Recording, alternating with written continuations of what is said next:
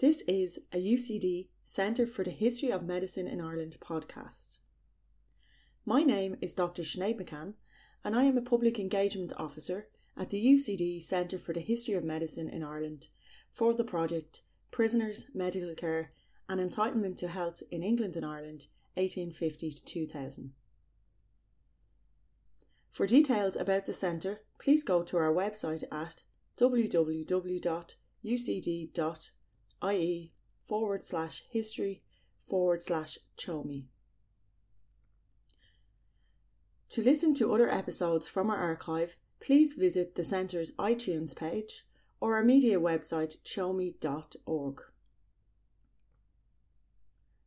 This episode is a recording from the one-day event Inside Reform, Prison Healthcare Campaigns Past and Present, a policy workshop hosted by the Centre for the History of Medicine in Ireland and held at the National Gallery of Ireland on the 2nd of June 2017.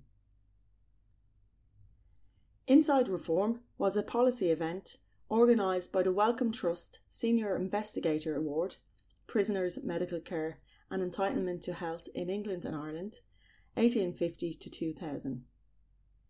The co-principal investigators of this project are Associate Professor Catherine Cox, Director of the UCD Centre for the History of Medicine in Ireland, and Professor Hilary Marland, Director of the Centre for the History of Medicine, University of Warwick. In this podcast, Dr. Janet Weston, a postdoctoral research fellow at the Centre for History and Public Health, London School of Hygiene and Tropical Medicine, presents her paper called Reforming Prisons in the 1980s, The Impact of AIDS. Janet is a research fellow on the Wellcome Trust Senior Investigator Award project, Prisoners, Medical Care and Entitlement to Health in England and Ireland, 1850 to 2000. So Janet is also a postdoctoral research fellow on the Prison Health Project, and she's based at the London School of Hygiene and Tropical Medicine, where she works with Virginia Burridge. So she's carrying out research in the history of HIV/AIDS in prisons. Her PhD is from Birkbeck, and which was on medical approaches to sexual offenders. And her varied research interests encompass histories of medicine, psychiatry, sexuality, gender, law, and crime. So all the good things in life. And she's also involved in the Raphael Samuel History Centre and mentors young people with the educational charity Arts Emergency. And her title of her paper is Reforming Prison Healthcare in the 1980s, The Impact of HIV and AIDS. Thank you very much, and thank you all for coming.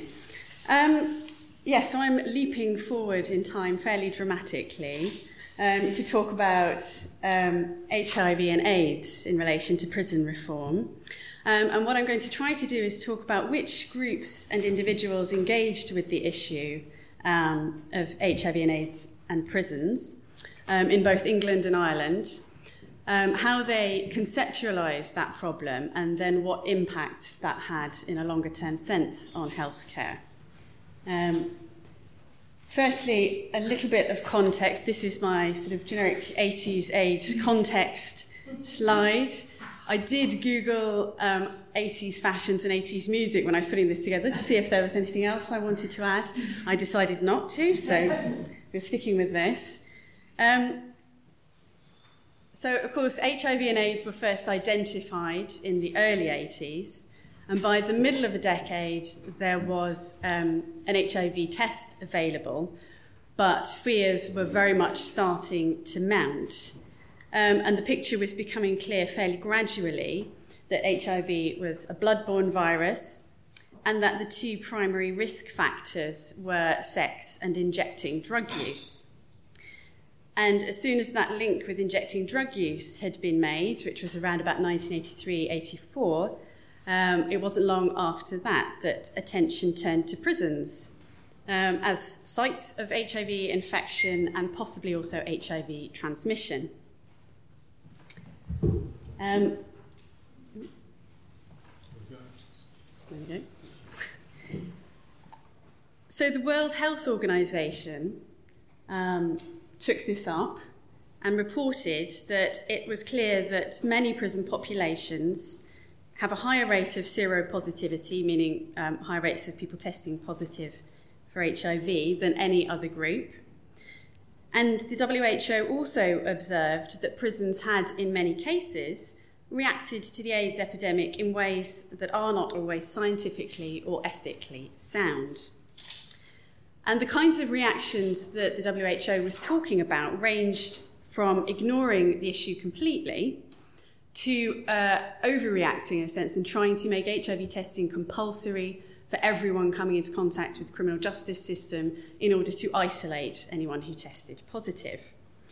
And prisons in England and Ireland were not really at either of those extremes, but I think it would be fair to say that they were both held up as examples of bad practice from time to time. So at the national level, there were groups and individuals starting to pay attention to what prisons were doing in relation to HIV and AIDS in the mid to late 80s. And in the UK, the Advisory Council on the Misuse of Drugs was one key example. This council was a group set up by statute in the early 70s to research and advise the government on anything really to do with illicit drugs. And it produced a series of very influential reports between 88 and 93, specifically on drugs in relation to AIDS.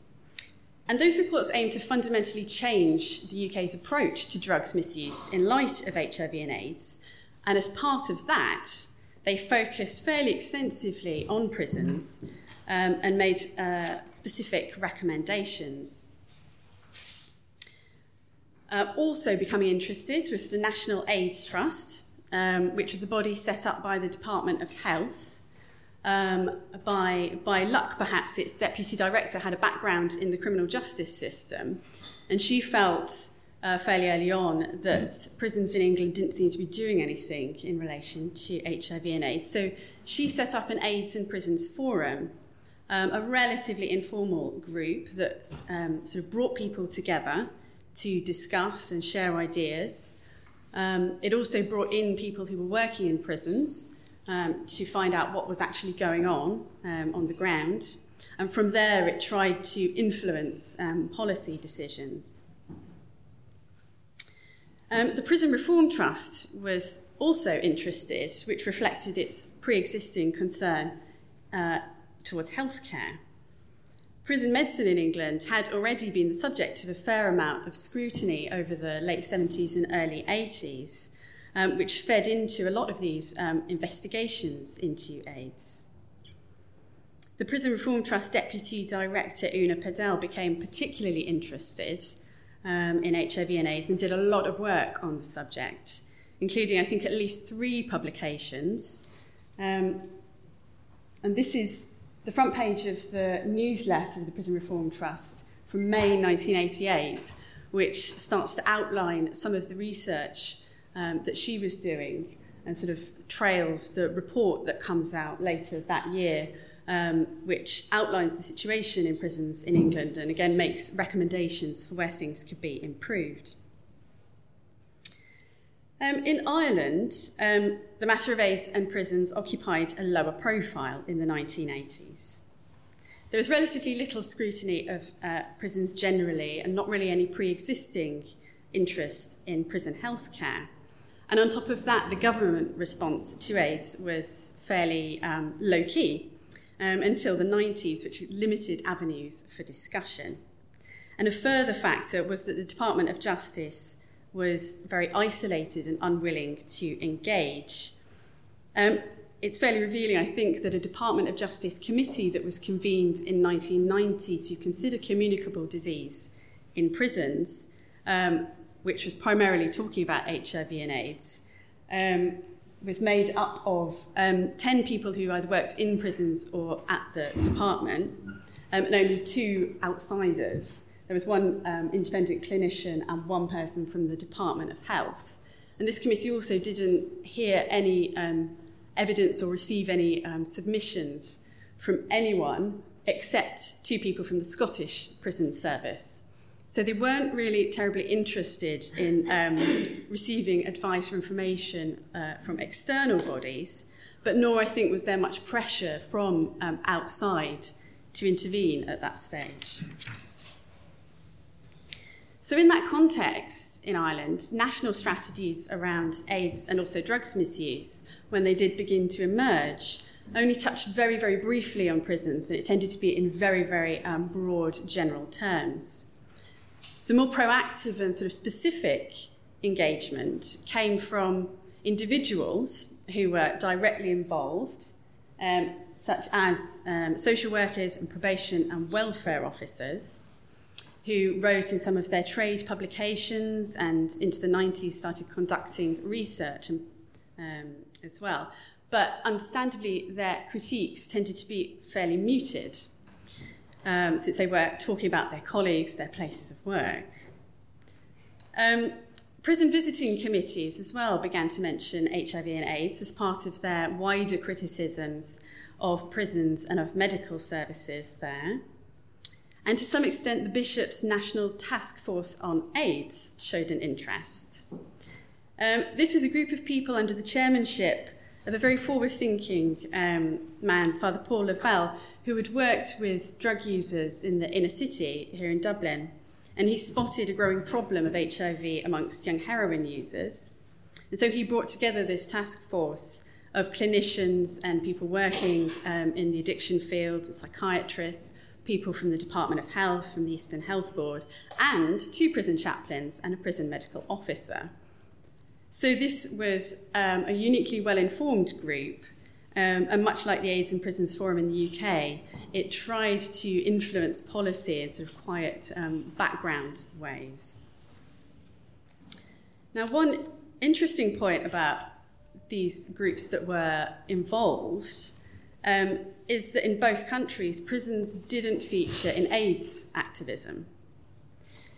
There were many, many voluntary organisations set up to respond to AIDS, and they were often involved in lobbying and campaigning and researching. But that activism was driven, of course, by the largest and most sort of organised cohort of people who were affected, which was gay men. And prisons, for them, were not a central concern. Groups like the Terence Higgins Trust, Body Positive, Gay Health Action had an enormous impact in terms of health reform and legal reform, but not really prison reform. Although many of those groups and their successor organisations did broaden their remit to encompass other constituencies who were affected by HIV and AIDS, including people in prison, they often lacked the expertise and the networks to be effective. I think also that addressing healthcare in prisons was just too far removed from their core activities, and perhaps also brought with it too many negative connotations that already stigmatised groups were not keen to embrace. Turning now to how the problem of HIV and AIDS was conceptualised, in England, the reports from the Advisory Council on the Misuse of Drugs provided a template. They highlighted the high prevalence of HIV amongst injecting drug users and presented drug users as the primary route of transmission into the heterosexual population.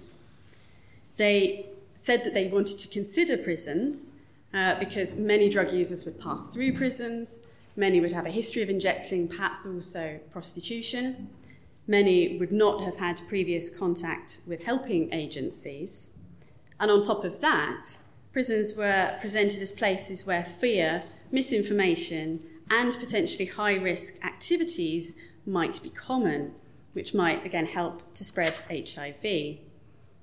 But there still, the threat was primarily to the heterosexual, non-drug-using, non-prison community, amongst whom former prisoners might spread HIV upon release. Other groups in the UK tended to follow a similar line, and the kinds of things that they were calling for were improved targeted health promotion activities, confidential HIV testing, the provision of condoms to people in prison, the prescribing of methadone to try to reduce injecting in prisons, the provision of bleach in prisons for cleaning injecting equipment, and generally trying to bring prisons into line with the activities that were going on in the wider community to try to combat HIV and AIDS. So HIV and AIDS very much was one of a number of themes as part of that wider concern in healthcare in prisons that was being used to try to push for modernisation and equivalence with the wider community. In Ireland, the issue was conceptualised slightly differently. Discussion focused very much on the segregation of prisoners with HIV and AIDS. And that took place in Mountjoy between 1985 and 1995.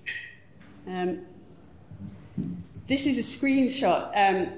I decided not to try playing this clip because my previous experiences with that kind of technology have not been successful.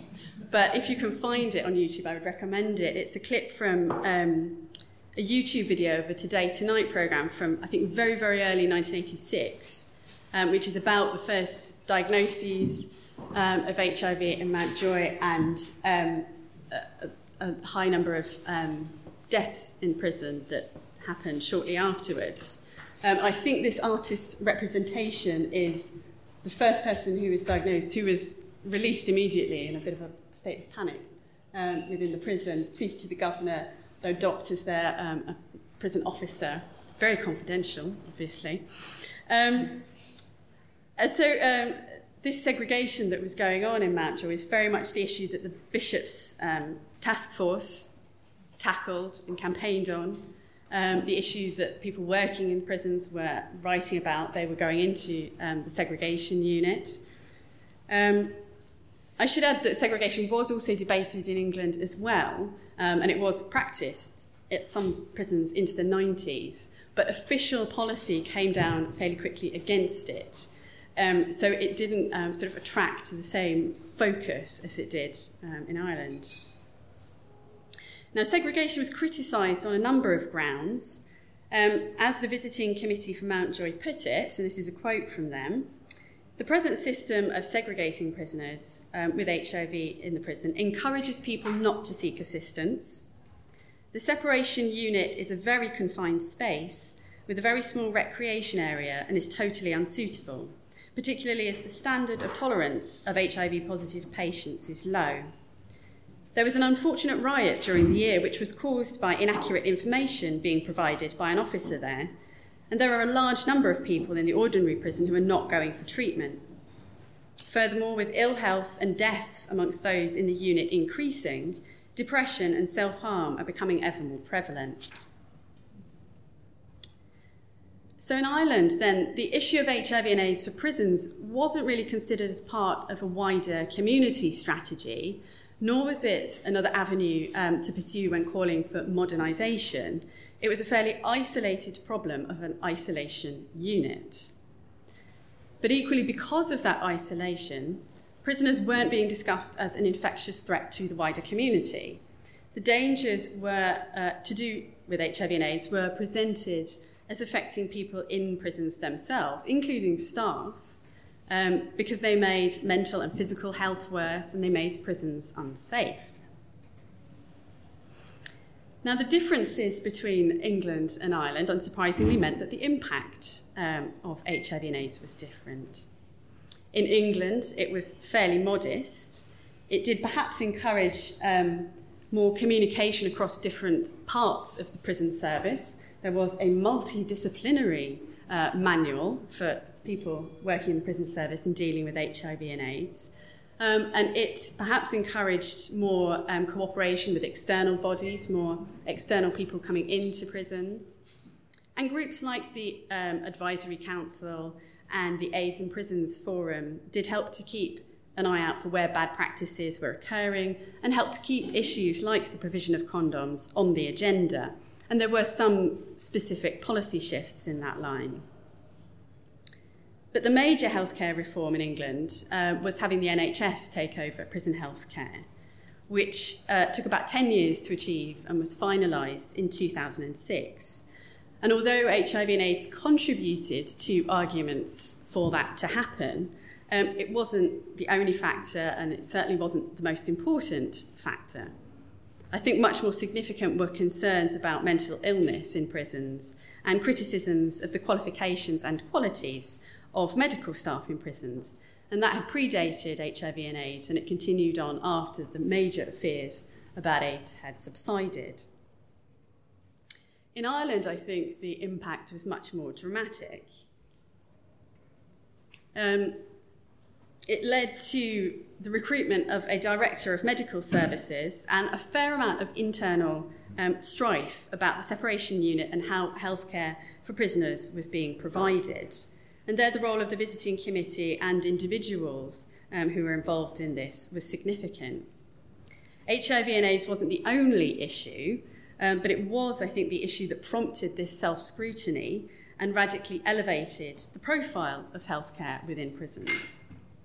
And from this, eventually, there was an enormous amount of change, with things like the recruitment of registered nurses, pharmacy services being introduced that complied with the law, drug treatment programs, mass screening programs for things like TB, and standards for healthcare against which the prison service could be measured.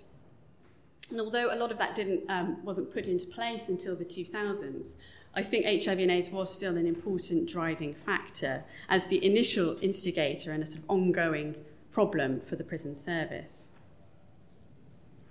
And I think that impact was more dramatic in Ireland, partly because there was further to travel in terms of getting health onto the agenda, partly because with a smaller prison service still fairly tightly centrally controlled, change could be introduced much more quickly, but partly also because of the long life of the separation unit, which illustrated and magnified many of the concerns around healthcare. So the very last point that I'd like to make is that although the healthcare reforms that were achieved were not insignificant, they were extremely precarious. Although policies and structures improved, some of those improvements were not very well embedded and could be easily lost in the face of funding cuts, overcrowding, understaffing, other priorities coming forward, and so on. And people here who have more knowledge than me of the current situation in prisons may feel that that's what's been happening over the last 5 to 10 years. And I wonder if what was missed with HIV and AIDS was the opportunity for prison reform advocates and AIDS advocates to join forces to a greater extent. Because HIV and AIDS had the potential to shift the focus. It wasn't just about prisoners in isolation. It wasn't just about the risks that prisoners might present to other people. It was an issue that connected a broad constituency of people who were living with or at risk of HIV and AIDS. And I wonder if that kind of connection had been forged more successfully, whether it might have helped to generate even more wide-reaching or durable reforms. And that's where I shall leave it. Thank you very much.